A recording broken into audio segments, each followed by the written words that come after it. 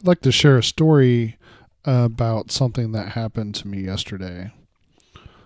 So, one of the, I guess, kind of my main thing that I do right now for income, won't go into great detail about it, but I'll go to people's houses and set up computers. And one of the places that I went to yesterday, I met this really cool guy. His name is Mike Peak. Anyways, it turns out he is writing books, right? And he generously gave me a signed copy of his book. He just, I don't know, it just struck me as a really cool guy, really generous, giving guy. Anyways, I would just want to read the back cover here because it just meeting him just struck me so much. I want to share this with you. Mike Peak is a young man that grew up under tragic circumstances. Despite his early childhood ordeal, by 1994 he rose above his chaotic life to be ranked as the fourth best freshman basketball player in the nation. Being ranked so high, Mike had expectations of playing in the NBA. However, by 2001, Mike's dreams of playing in the NBA were crushed, leaving Mike disillusioned and resentful, especially as his brother Antoine was living out his NFL dreams. Distraught, Mike was homeless and living in his car, feeling trapped and desperate. He began selling crack out of his car just to survive. Somehow, Mike's overwhelming desire to live a better life inspires him to strive to make changes for himself with miraculous results. Mike learns the importance of getting back up no matter how big or small the fall. So, let me tell you about this a little bit. And people who kind of listened to yesterday's cast know I'm trying to stick to keep this to a 5-minute segment. So we'll see if I can squeeze the story in that amount of time.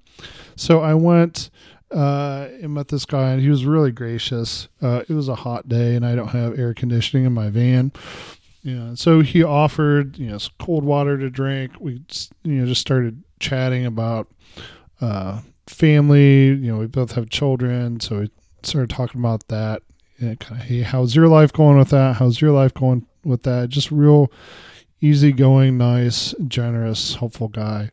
And he shared that, he's writing books now. Like I said, shared this copy. Let me give the name of it. Cincinnati's fourth best in the nation. It's more than a game. So he shared that with me. And we talked a little bit about the different things that we're each trying to accomplish. And I just felt kind of a camaraderie with him as we talked. Both trying to get along and then trying to do, something better for our families and in the world and that sort of thing.